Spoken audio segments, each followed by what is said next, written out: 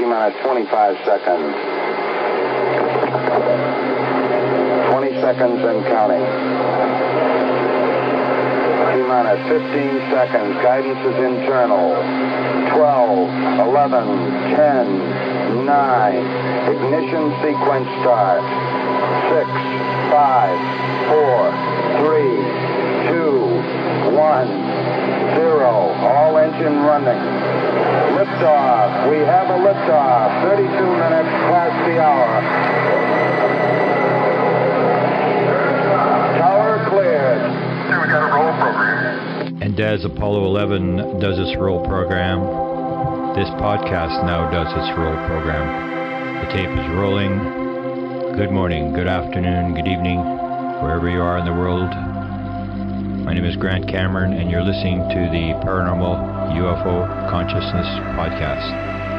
Thank you for taking time from your life to be here. Good morning, good afternoon, good evening, wherever you are in the world tonight. This is Grant Cameron, and I have a very special guest tonight. I'm talking to Martin Keller, who I am kind of surprised whether we have never met. This guy has been around. When I read his book, this guy's been around almost as long as me, and he's been in the middle of the trenches and walked through the landmines of ufology, and I've never run into this guy. And I'm fascinated to ask him some questions. You'll hear a little bit about his background, but Martin, have we ever met before? We have not, and I've been operating in stealth mode, so that's why no kidding. That's why you haven't seen me. I'm completely camouflaged. Yeah, that's the thing that I found kind of strange. You're a public relations guy, and yet you've been able to stay under the radar. Martin has written a book called The Space Pen Club. We'll get into why he called it that. Close Encounters of the Fifth Kind, UFO Disclosure, Consciousness, and Other Kind of Mind Zoomers. So by the end of this show, it's going to be like the Cheers bar. Everybody's going to know who Martin is, because you're not going to believe what the stuff he's been involved in and who he was dealing with. And I can give him a heads up that a lot of the names that he brought up, I knew, and I think I'm the only one that ever brought the names up, and suddenly they're in his book. He knew who they were as well. We'll go through that. But Martin Keller is a former pop culture journalist, published author, and unproduced screenplay writer whose work has appeared in Rolling Stone, Leaders, The Washington Post, Bravo, The Boston Globe, Final Frontier, Billboard, Utna Reader, Right On, The Star Tribune, Minneapolis St. Paul's Business Journal, City Pages, and others, with appearances on Today, 48 Hours, PBS, Public Radio, and more. Keller has also written Hijinks and Hearsay, Sinister Stories from Minneapolis's pop culture, and contributed to the Minneapolis series. For the past 25 years, he has worked as an award-winning public relations specialist, including an adventurous stint for the Center for the Study of Extraterrestrial Intelligence, CSETI. The Space Pen Club is based in part on that period, and that absolutely shocked me, because I have watched every move that Stephen Greer has made over the last 20 years. I remember trying to tune in to his 2001. I took a day off work to the 2001 big conference, and I remember the thing was blocked, and what's going on. It was the old days with the routers where you got to dial in, and I thought it was the router, and what's going on here. And so I had the same problem. I couldn't pick it up. Wasted an hour. So let's get started on, I've got a lot of questions here for a lot of different aspects. And I think you're going to be very popular, because some of the stuff you were into, people love this kind of stuff. I mean, they love the disclosure. They love the CSETI stuff. They hate Stephen Greer. This is all this controversial stuff that you were in the middle of. And you represented as a reporter, as a journalist. And so let's get started on, how does a respected journalist who's trying to run public relations and stuff like that, or public affairs, how do you get dragged into the UFO field, which is maybe not so disrespectable anymore, but used to be like the last thing you wanted to get into. So how did you get dragged into this? Well, that's a great question, and it probably has 4 or 5 different answers. Number one, I had a sighting as a teenager out in western North Dakota, and witnessed with 3 other buddies in a week when there were a lot of UFO sightings being reported in the newspaper and TV and radio broadcast outlets. And it was about a 30-foot diameter oval shaped white light. We couldn't make out any structure. It was about a quarter of a mile from our high school. One very cold night in February.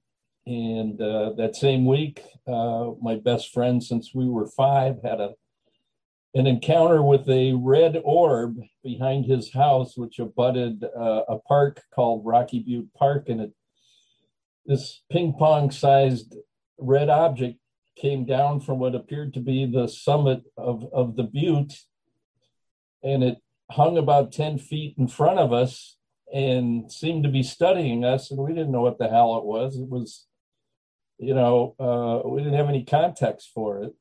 But my friend and I have been lifelong UFO seekers, I guess, for lack of a better word. We read the UFO rags as kids, and but once I got out of high school, I didn't really pay any attention to this until the early 90s, when a friend approached me and said, "You're a former journalist. I just came back from Wyoming, where I spent 3 days with Dr. Stephen Greer and C. SETI vectoring in spaceships." And I'm going, "Oh yeah, sure you did." And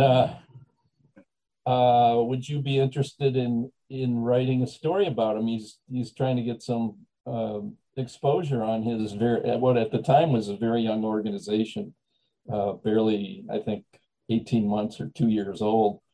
So I came at it first as a journalist. I couldn't get the story published anywhere, and I'm not trying to brag here, but it was a damn good story. I submitted it to Rolling Stone. I submitted it to Vanity Fair and some other major publications.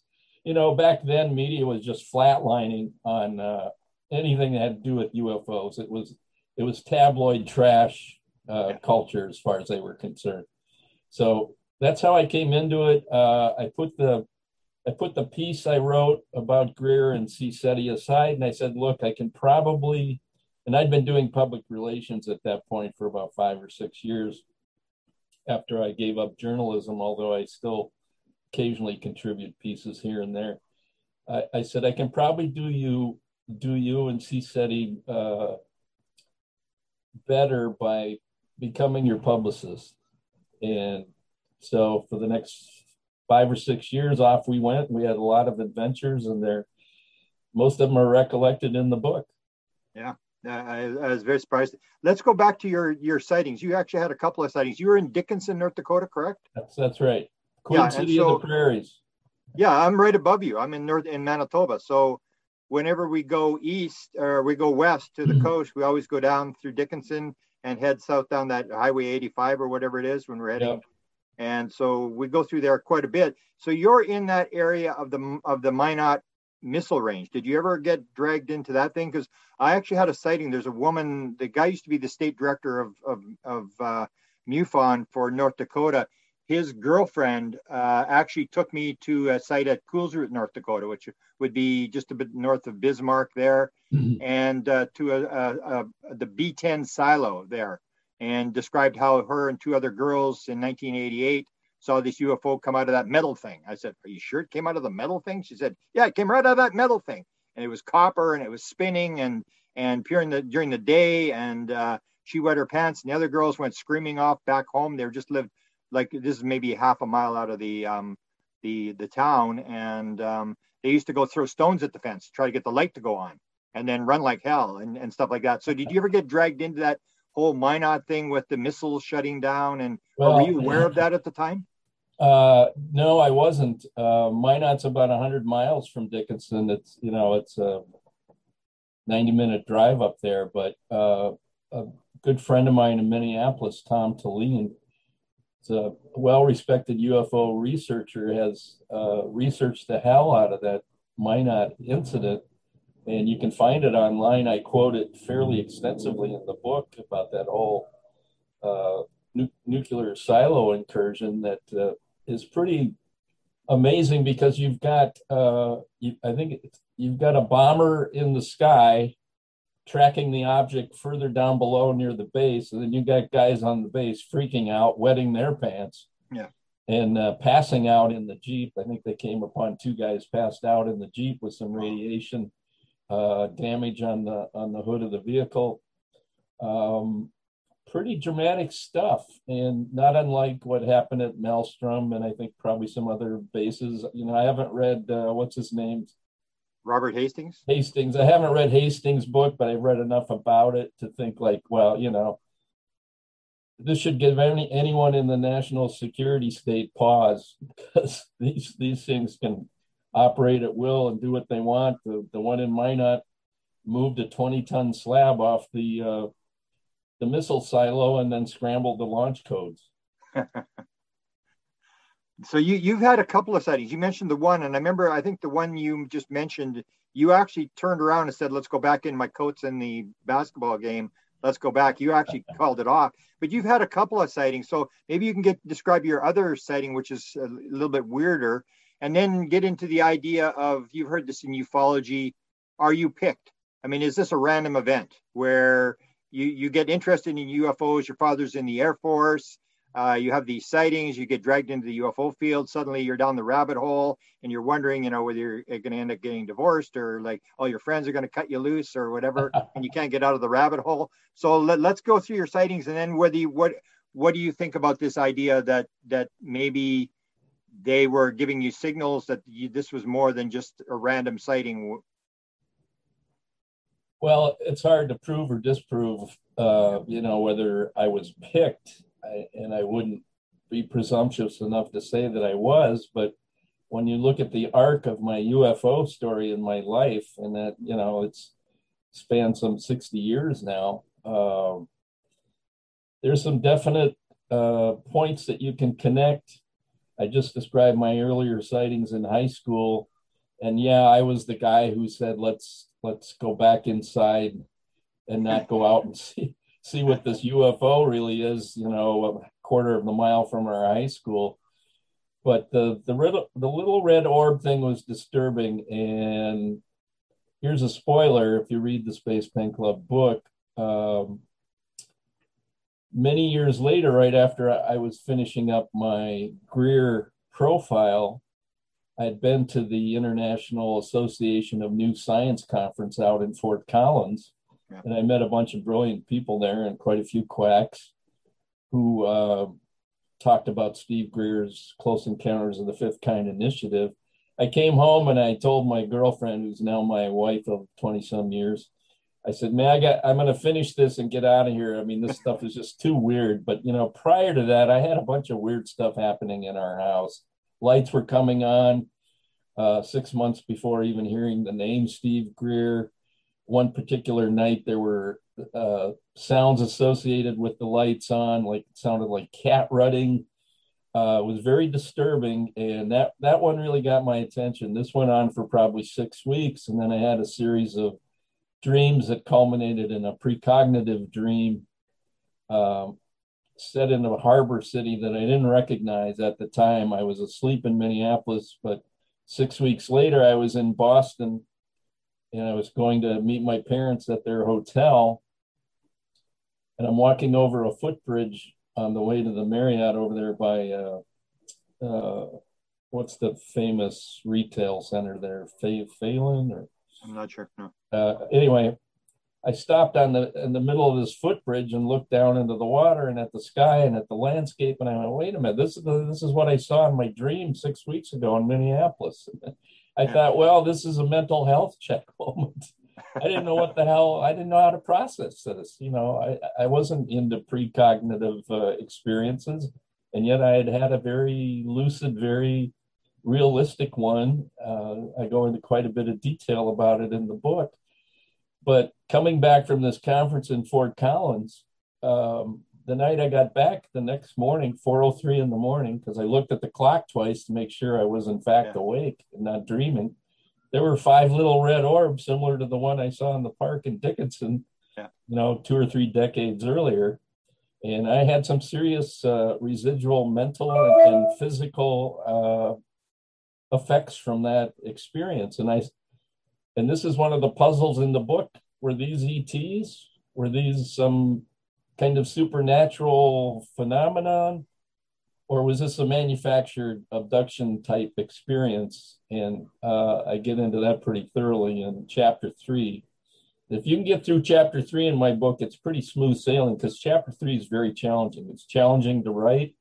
It's somewhat challenging to comprehend, because it's like, what do you mean you can go around and manufacture these experiences? And apparently they can. There's technology that has existed for a long time to create that. A lot of it coming out of the MK Ultra period in the late 70s. Everybody's familiar with that lived through the 70s, when the congressional hearings were held, and it was exposed that we had been dosing servicemen and women with LSD in a behavior modification experiment. But according to the sources I read for this chapter, there were all sorts of other tricks in this program that were all directed toward control and behavior modification, and alien abduction hoaxing was one of them. So that's a very long answer to your fairly simple question. No, that's a big thing that Stephen Greer, and we can maybe get into this latest controversy that he's gotten into with this video that he's put out. And that's his contention, is that the military ops have this type of technology. So that's the thing I always look at, is why would, like, for example, you see it at a basketball game, like, what's this thing doing? Like, I always ask people, like, what was the UFO doing? And they always go, wasn't doing anything, it was just there. Do you think it wanted you to see it?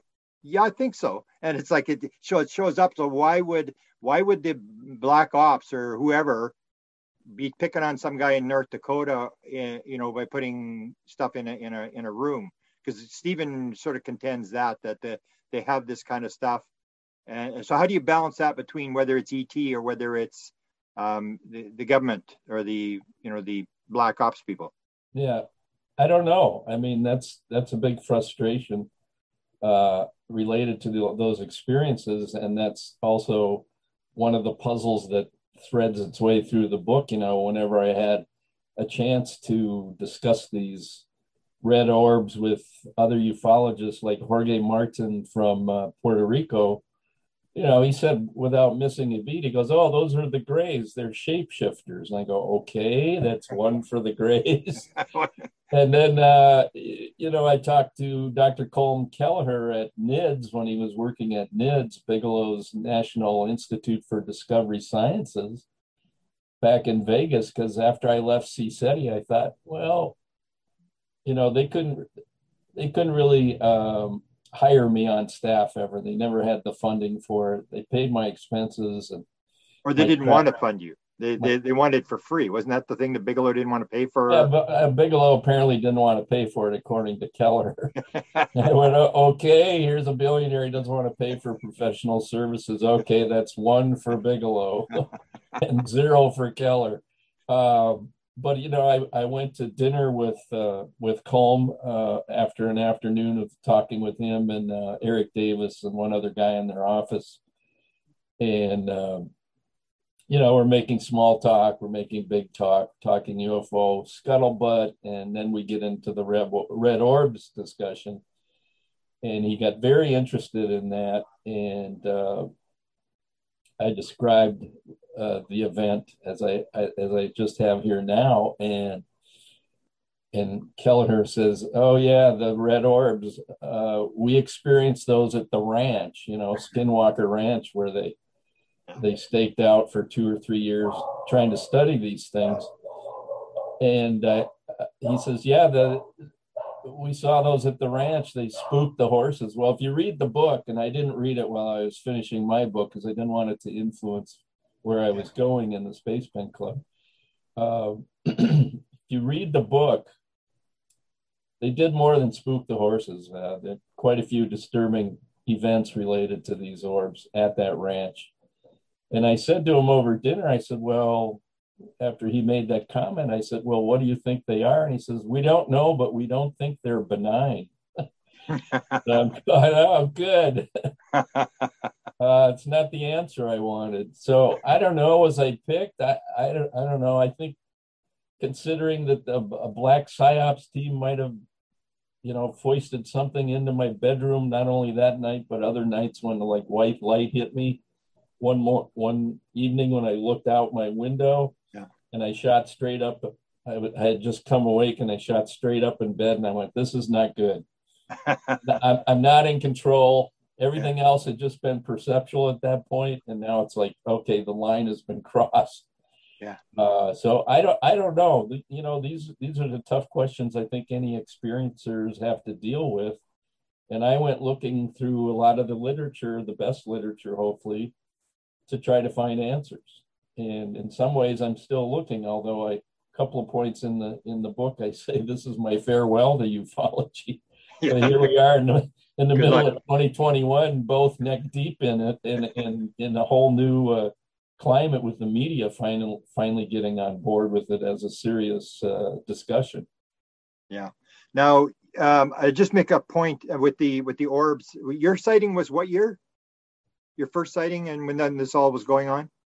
The first sighting in high school was my junior year of high school, so that would have been 67, I think, 68. Okay, so my I don't know if you know my story, but in '75, in North Dakota, they put in the only anti-ballistic missile unit ever to go operational. In Tacoma, North Dakota, where they put in 100 new nuclear missiles. There was always the joke that if North Dakota had been a country, it would have been a nuclear superpower, because at that point it had 400 nuclear missiles inside. I don't think that was a joke. I think that was real. Yeah, and so we had on our side of the border, as soon as they put in that anti-ballistic missile unit in February of 1975, we started getting the sightings on our side of the border, like every night. They were there, and I had no interest. I just went to this town because everybody said they were seeing stuff. I saw it, and of course I went down the rabbit hole. Everybody else went on with their life, and I just went down the rabbit hole. And in 76 or 77, I was called down to North Dakota, again, just north of Bismarck, to a small town. I keep forgetting the name of the town, but I remember I went there, and there was like a no stop sign, one store. There was literally nothing. And in the town hall, there was so many people in there. They were going out of the door. It was like unbelievable. It's like everybody from 100 miles around had come in there because they had these orbs flying, chasing these cars around. And it was exactly what we were seeing on our side of the border, these small objects on the ground. And we used to call them ground lights or monitors, where they would sort of, instead of sending the big ship, they'd have these little things around to monitor. So just to give you that heads up, that I was actually down in North Dakota near where you were, checking all this stuff out. And I had been called down there because these people were trying to figure out what are these small lights that are moving around. And now to go to this Kelleher, why were you contacting Kelleher? And can you talk about Eric Davis? Because you mentioned him in the book, and that's where I say to people they should read the book, because you've encountered all the big names. I mean, all the people that have made the news. And Eric Davis, I've dealt with him since about 2000. I would say he's the sharpest guy, has the most knowledge of anybody I've ever met. So what was that conversation? What did Eric tell you, any stuff? Because he can get going, and he's got a lot of opinions, and he knows a lot of stuff. Well, I went out to NIDS to try to pitch public relations services to them, and they weren't interested. I had very limited time with Eric. I think after we said hello and changed pleasantries before we all sat together in a little conference room and talked turkey, he asked me, kind of point blank, how do you think they get here from there? And I said, well, I don't know. I think that's a TBD. And he goes, well, I know they come through the wormholes, these space wormholes. And I said, you have that figured out? He goes, absolutely. And that was probably the most significant thing he said to me. I don't know if he's being glib or what, but he was fairly quiet in the subsequent meeting that went on for about 90 minutes to 2 hours. And then I went to dinner with Coleman. It's too bad we didn't invite Eric, because as you indicated, he was all over the news earlier this spring with in the New York Times, being quoted by Leslie Kean about briefing congressional people, and I'm going, BFD, Greer did this 20 years ago, briefed a lot of people, including CIA Director Woolsey, which nobody believed at the time. Yeah. But I outlined that pretty clearly. In fact, I reprinted the news release that we wrote because there was so much pushback a few years after that meeting. The guy that set it up, John Peterson from the, I forget the name. Arlington Institute. Yeah, the Arlington Institute think tank. I'm not even sure if that's still around anymore, and I haven't talked to John in years either, but John just came out in the press and said, no, this never happened. And then people started, like Greer and other people started sending him emails like, hello, this did happen. Here's the proof, including some of John's, true friends just said, John, you got to walk back this denial because it did happen. And here are the things you said about it. I found that very significant that you, and people have brought this up because I had it on my website, and a lot of people attacked and said, Greer's making this stuff up. And I said, you got to distinguish between his character and whether he's telling the truth. He may be the toughest guy that you have to deal with. He has a very big ego, very hard to deal with, but that doesn't mean he's lying. So you were part of this setup for the CIA director, correct? You knew this was happening, and I knew there was a high profile meeting that had been set up by Peterson in Washington, and Steve, to his credit, didn't tell me or any of his other close associates in the inner circle of CSETI at that time who it was. Yeah. I thought it was Al Gore, the way he talked about it, and then afterwards, when it had happened about a week afterwards, he said, "No, it wasn't Al Gore. It was." The CIA director. I almost fell out of my chair in South Minneapolis. Greer's got an ego, yes, but he was a fairly esteemed, or he is a fairly esteemed medical doctor that ran the emergency room in a good hospital in Asheville, North Carolina, for years before he gave up that very promising medical career and devoted the rest of his life to disclosure and contact. I've met tons of doctors like him. They all have huge egos. I've met tons of lawyers like that. They all have huge egos. I mean, I've worked with plenty of those guys in a public relations capacity, and it's not a big deal to me. If they didn't have big egos, I don't think they could do what they do, whether they're in medicine or ufology. Exactly. That's what I said. Is if it weren't for Stephen Greer's ego, anybody else would have walked away after all the stuff he put up with. Like, you can't just continue to go bang your head against a wall up in Washington unless you're really self-assured. Anybody else would just say, I don't need this, I'm out of here. So you need those kind of people to stand the ground and do what he did. So when did you meet Greer and when did you leave CSETI? So go through this whole thing, because I think this goes through your whole book. You just keep bringing this up. That this is like almost like your main part of your story, that it weaves through everything. This work that you did for Stephen Greer. So describe your association with him and with the other people like Sherry Adamak and some of these other people that were around at the time. I met Greer this August of 1991, I believe, and when I couldn't publish that story I'd written about him, I became his publicist, and I was his publicist from the end of that year until roughly 97, I think. We did the first disclosure event at the Westin Hotel in Washington in 96. Might have the date wrong there. It's 96. Yeah. 97. Yeah. And that was kind of an interesting event in and of itself. Steve had a very small organization at that time, and I've been pretty impressed with how he's, number one, stayed with it as long as he has, but number two, he's got international working groups now throughout the Western world and Europe and Japan and maybe probably Australia even. I don't know. I haven't followed it that close in detail, but Sherry Adamak was a really hardworking, dedicated Denver CSETI member who kind of became Steve's right-hand person and confidant. And then we had Dr. Joe Birx from LA, who another medical doctor in the Kaiser healthcare system, who was a newbie to this whole thing about the same time I was when I came into it. And Joe sent me this very disturbing monogram by Martin Cannon called The Controllers, which I talked pretty seriously about in chapter 3 about the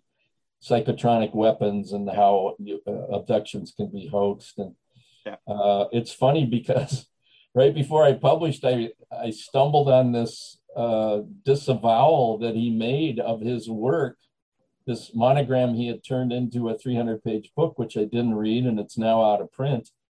But he pretty much turned his back on the whole thing, said, look, at this thing has gotten me into more trouble than I ever imagined, which to me is like, okay, dude, you protest too much. We know it's all true. You know, I have no idea where he is today, but I'd love to sit down with him and have a conversation like the one we're having right now. But, you know, Sherry was a hard worker, really passionate about everything she said he was doing at that point, which was the CE5 initiative, human initiated contact, and then the disclosure efforts. I washed out of the organization in the late 90s, mostly just because I had a growing family and I had a growing PR practice, and I couldn't devote the time to it without a decent payday. So, yeah.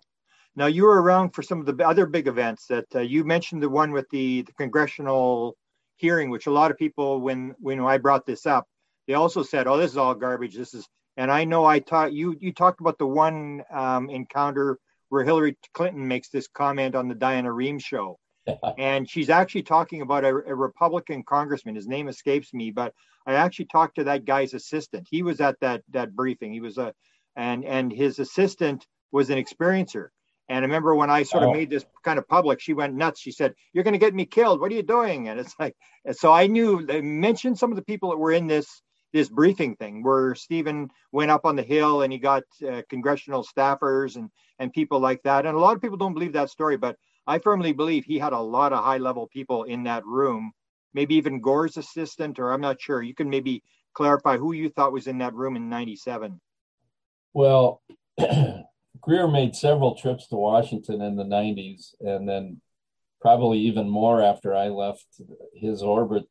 It wasn't just one or two meetings on the Hill. It was many meetings on the Hill, mostly set up by Commander Will Miller, who had his own sighting of what do they call the underwaters, the submersibles. Yeah. He had his USOs? own sight, I think around in Vietnam one time. And Commander Did Miller had access. Miller? What's that? Did you meet Miller? Did Oh, you ever yeah. have? Oh, yeah. Yeah. Because he walked away as well when this whole thing about the Joint Chiefs of Staff thing. He walked away and sort of denied the whole thing, and you know, almost the same that John Peterson did in terms of like, get me out of here, when it all sort of becomes public. Yeah, I don't know how Will left, and I was never really tight with him like I was with some of the other folks in the organization.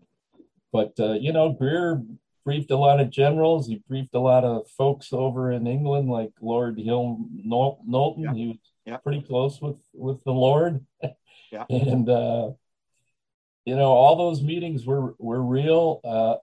At the time that he was having them, he was also unraveling how the secrecy works. And I was always skeptical of this. I mean, I always kind of had to take one step back when Steve would lay out all this information and evidence and go like, whoa, man, I don't know if I could buy that.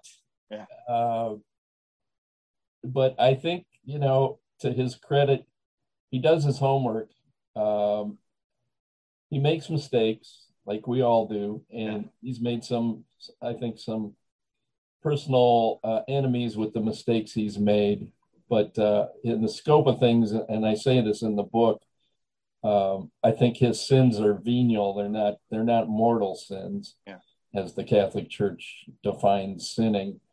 But you know, people always say, "Well, gee, you know, this is a Valentine to Greer in part, the Spaceman Club, and I'm going, well, yes and no, but I looked around the field of ufology and I said, I don't see anybody talking about what he's talking about. I don't see anyone exposing how the secrecy works.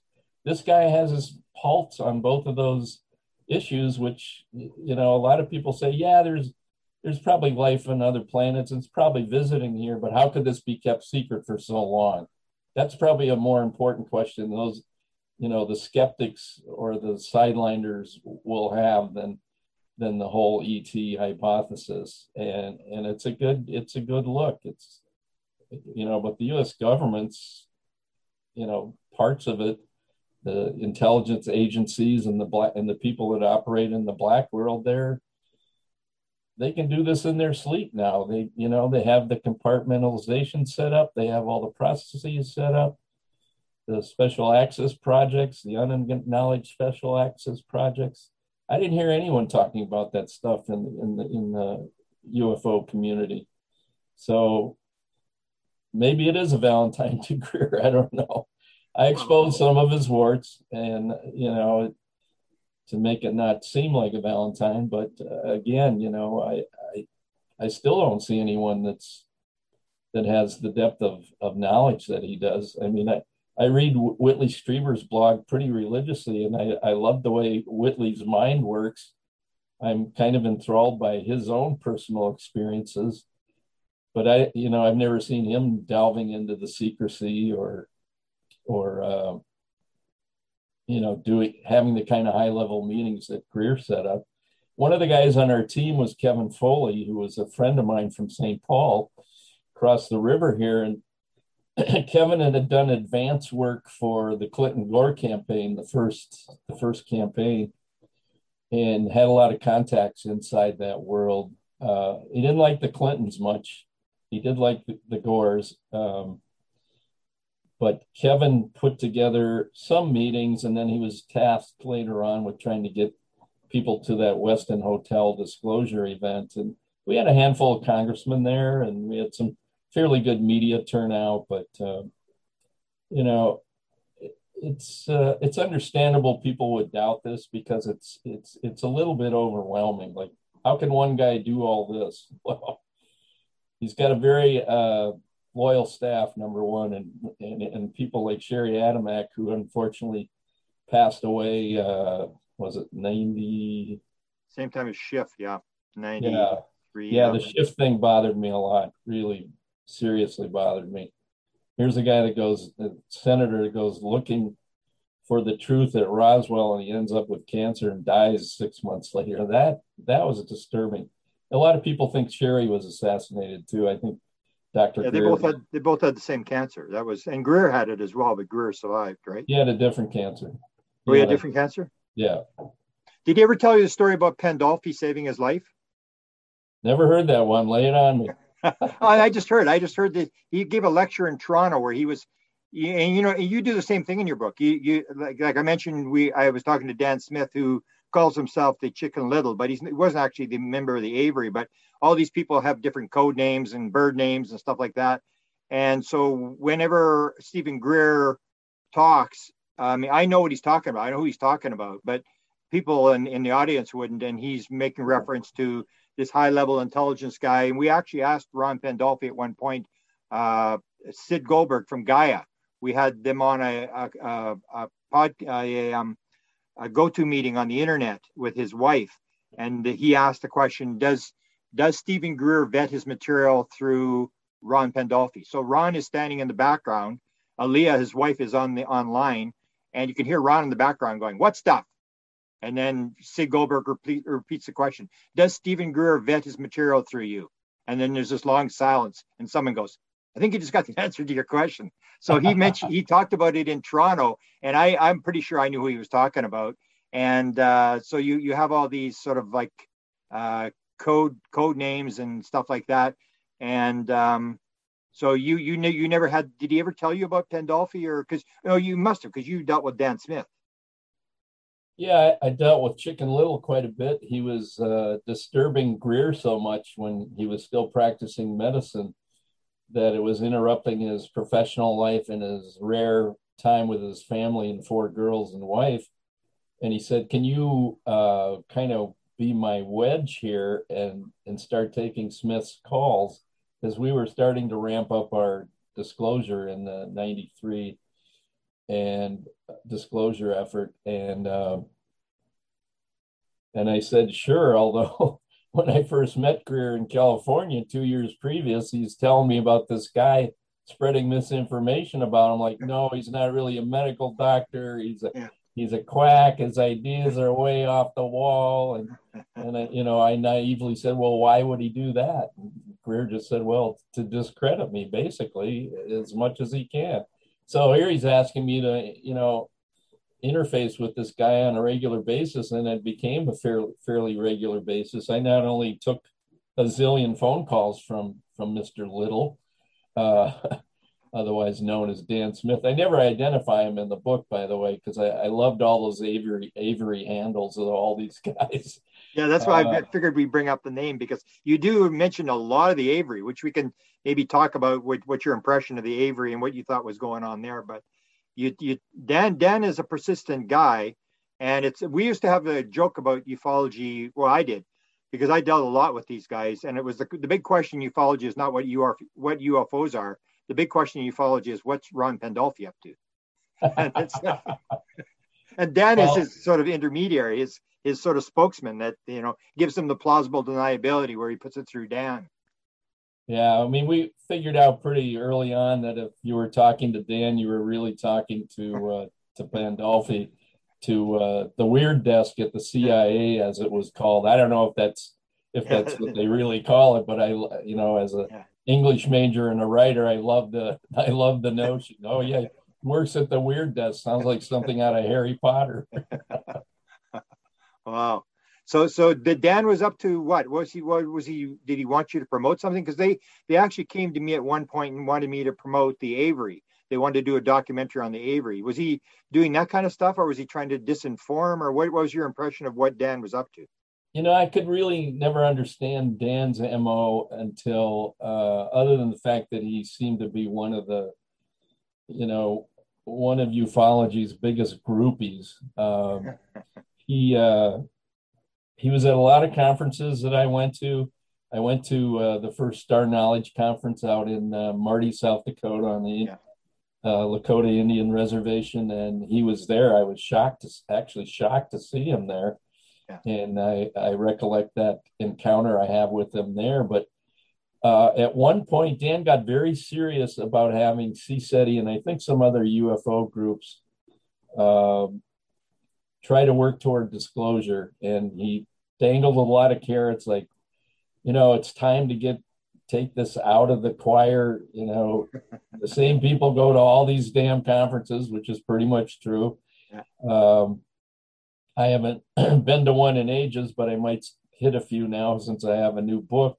Yeah. But the overtures Dan made seemed to imply that if Greer and company were serious about a disclosure effort, there would be resources to make that happen.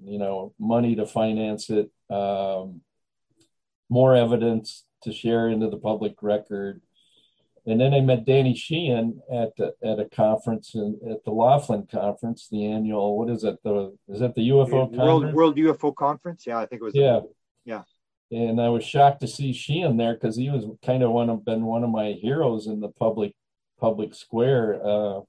All the great work he's done with on the Silkwood case, Watergate, Wounded Knee. I mean, his resume is impeccable. Contra, yeah. And here he is. He's a lifelong UFO truther.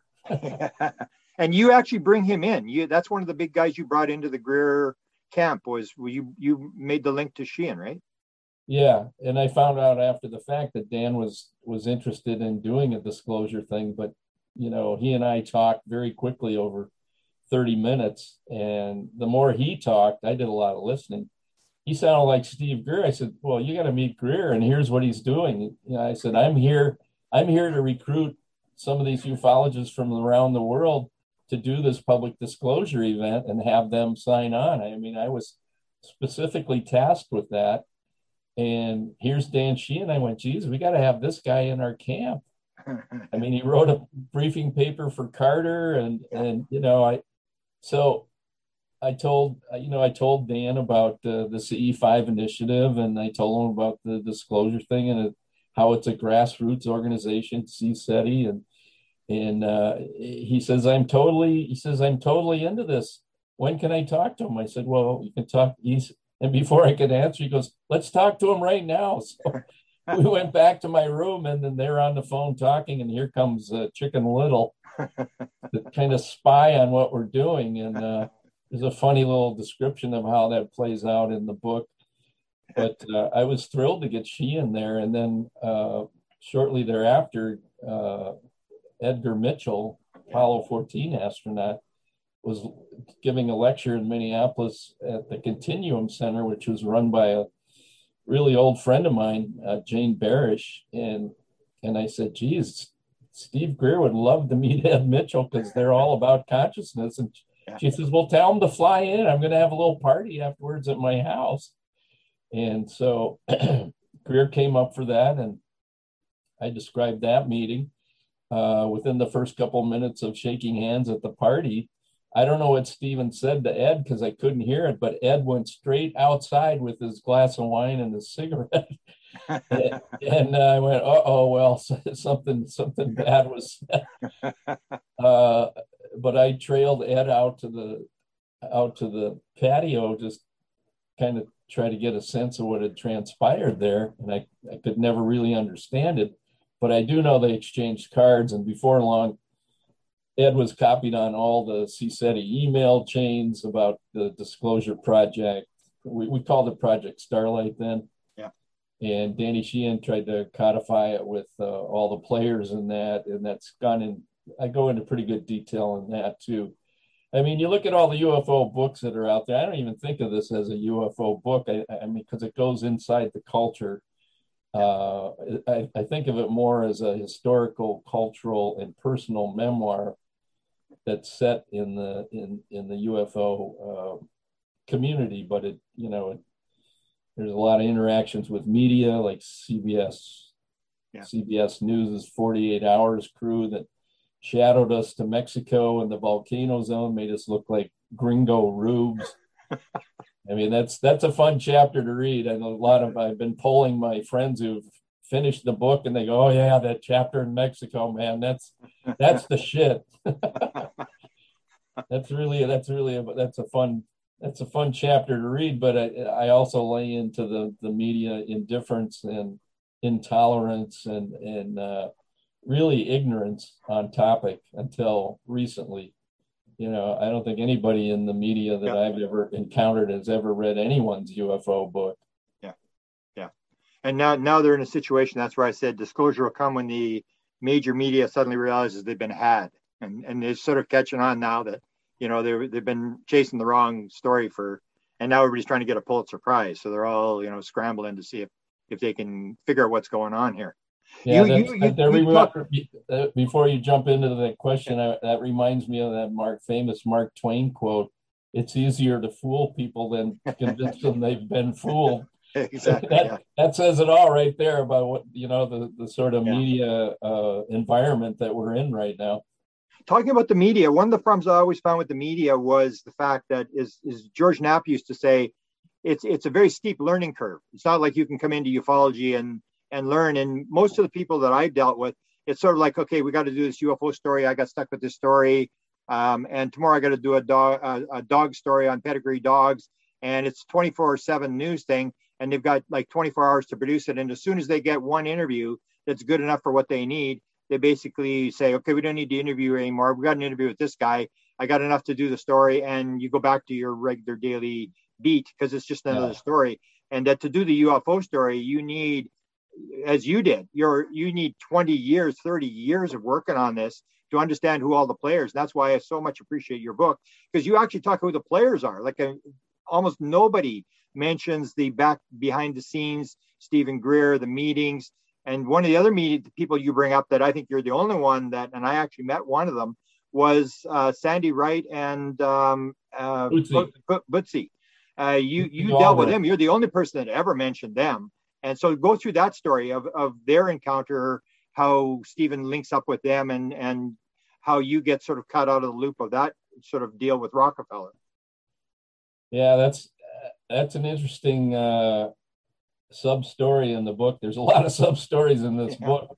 Danny Aykroyd, who was so generous and kind to give me a rousing endorsement for this book, among the many things he said about it, and you can read his endorsement at the spacepenclub.com. That's the book's website, and we also excerpted some of the one sentence from Dan on the cover of the Space Pen Club book. And Danny said, this book, if nothing else, is a really great bibliography, because hopefully I've hit all the right sources. I kind of felt like a English major writing an endless term paper, trying to have all the right sources and all the right information packed into the situations I describe, and the supporting material I use to underscore a lot of it. But the Sandra Wright, Bootsy Galbraith, that was not a pleasant experience for me. Number one, how did Steve had several meetings with Rockefeller, Lawrence Rockefeller, who was way into the subject, financed a lot of ufology, poured a lot of money into John Mack's thing at Harvard, his clinic, where he was doing abduction research, which really pissed off Stephen. Yeah, you mentioned that.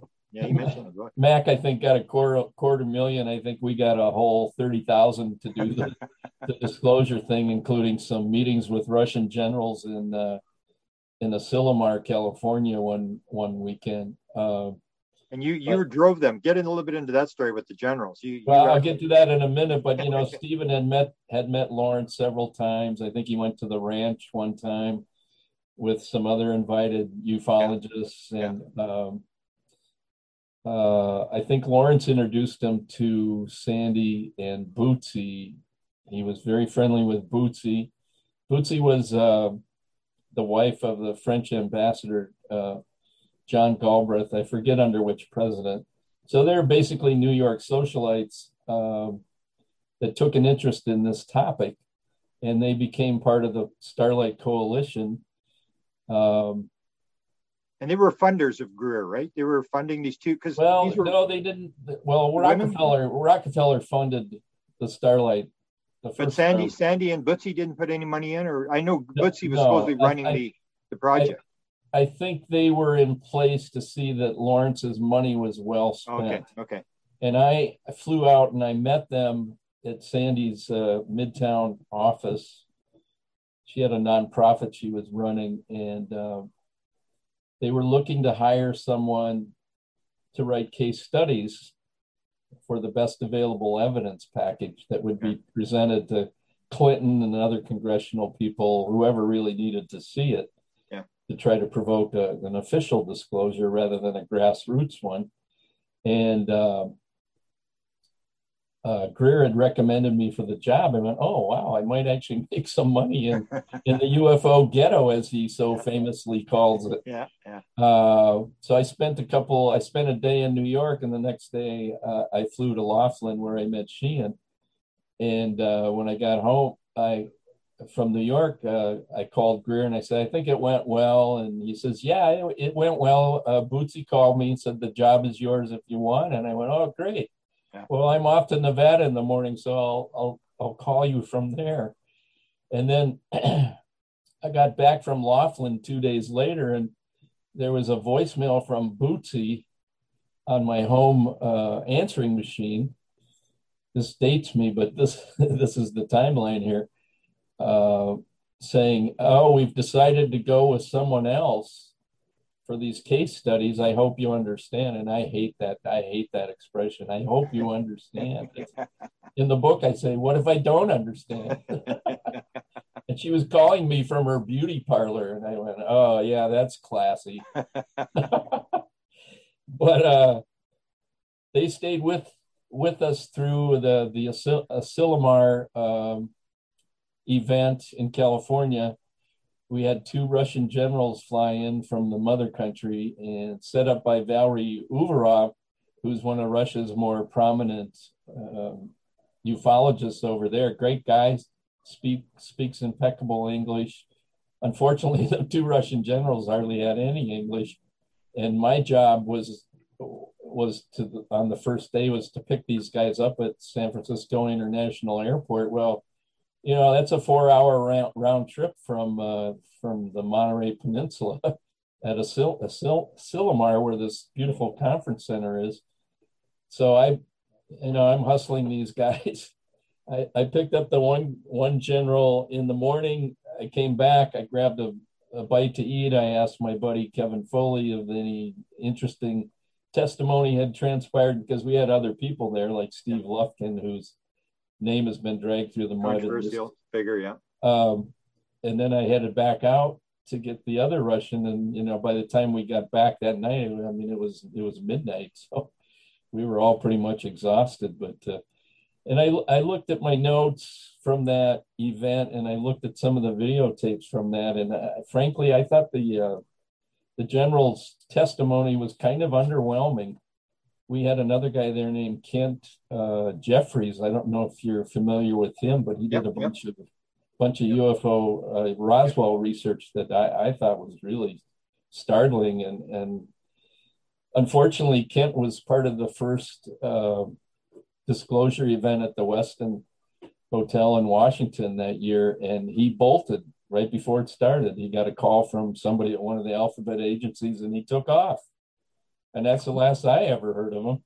Now, wasn't he the guy that made the claim that, because I was always suspicious about that, where he suddenly gets a phone call and I've got to go. Wasn't he the guy that was saying that they were making the beings in the factory and this is all controlled by the government and stuff like that, which seemed kind of weird that he didn't actually go under oath to make this testimony. He got out just before, which left everybody saying, oh, this has got to be for real. And he got threatened, which I'm always very suspicious when people get threatened. Yeah, I'm not familiar with that, with his claims that you just talked about. That's a new information for me. He seemed to have a lot of new insights and maybe some, you know, witnesses or relatives of witnesses that hadn't been found out yet. Although I think, you know, there's been so much work done on Roswell, I can't imagine there's anything new there. But some of the stuff he presented back there in '93 in Washington, I mean, at Asilomar, in California, rather, that was kind of eye-opening. And of course, we had Ed Mitchell and Brian O'Leary, who was slated for the Mars program. You know, Brian's a brilliant guy. They were there contributing comment and asking questions. So it was an interesting session. Yeah, you've met a lot. You've met Aldrin. You've met a lot of pretty high level people. That's why I was kind of surprised that your name is not out there more. Is that it's almost like every major player you've encountered, all these major people. Well, thanks. I mean, I looked around when I started writing this book 10 years ago, and I thought, I don't think anyone's ever written a memoir about being inside this subculture, number one. Number two, who's had his own personal UFO sightings and then a bunch of high strangeness experiences in his own home. I think I might have something here. So I also boasted to friends, like, if they'd ask me if I'm working on anything, because my day job is public relations. Yeah. And I said, yeah, I'm still working on that UFO book. And they all just started laughing, like, you've been working on that damn thing for I don't know how many years. I said, yeah, well, I'm going to get it done because I need to get it off my chest. Wow. One of the questions I have is Stephen Greer always talks about the fact that he was giving these briefings to the president. And there's this one famous expression that he makes. And I just want to know whether this was your friend Kevin, because you said he had these encounters inside the Gore and the Clintons and stuff like that, where Greer makes a statement where he gives the briefing and then Clinton reads the briefing. And then he says, you can do it, I can't do it. And he's afraid he's going to end up like Jack Kennedy. Do you know who said that? No, but I've seen that quote. Who was it? Was whoever took the briefing to Clinton, which I spent a lot of time trying to figure out who that guy was, because I knew it had actually happened. It was just trying to figure out, like, who are the actual people inside the Clinton administration, because I got the Rockefeller Initiative documents and I was trying to sort all the names out and stuff like that. And Steve did seem to be in there. One of the other names that came up was Podesta. Did you ever run up against Podesta? Because I think the claim was that he give it to Podesta to give it to Obama. So do you know how this briefing thing took place, or with the president? Because it wouldn't be Stephen doing a personal briefing. No, I think Stephen used back channels for all those presidential briefings, from Clinton to Bush to Trump to Obama. I don't know if he's gotten anything into Biden. I haven't heard about that, but they were always back channels. I did not have any encounters with Podesta, although I obviously have followed his role in this, and I know he's pretty tight with Leslie Kean, and he may be directing her. That's this week's episode of the Paranormal UFO Consciousness Podcast. I'm your host, Grant Cameron, hoping that you will join me for upcoming episodes. Links to my YouTube interviews, books, and my Facebook sites are in the show notes. If you love the podcast or learned something valuable, we'd love for you to subscribe, rate, or give a review on today's episode. If you would like a certain paranormal subject dealt with in the future, please let us know. Until next time, watch this space, and thank you so much for listening.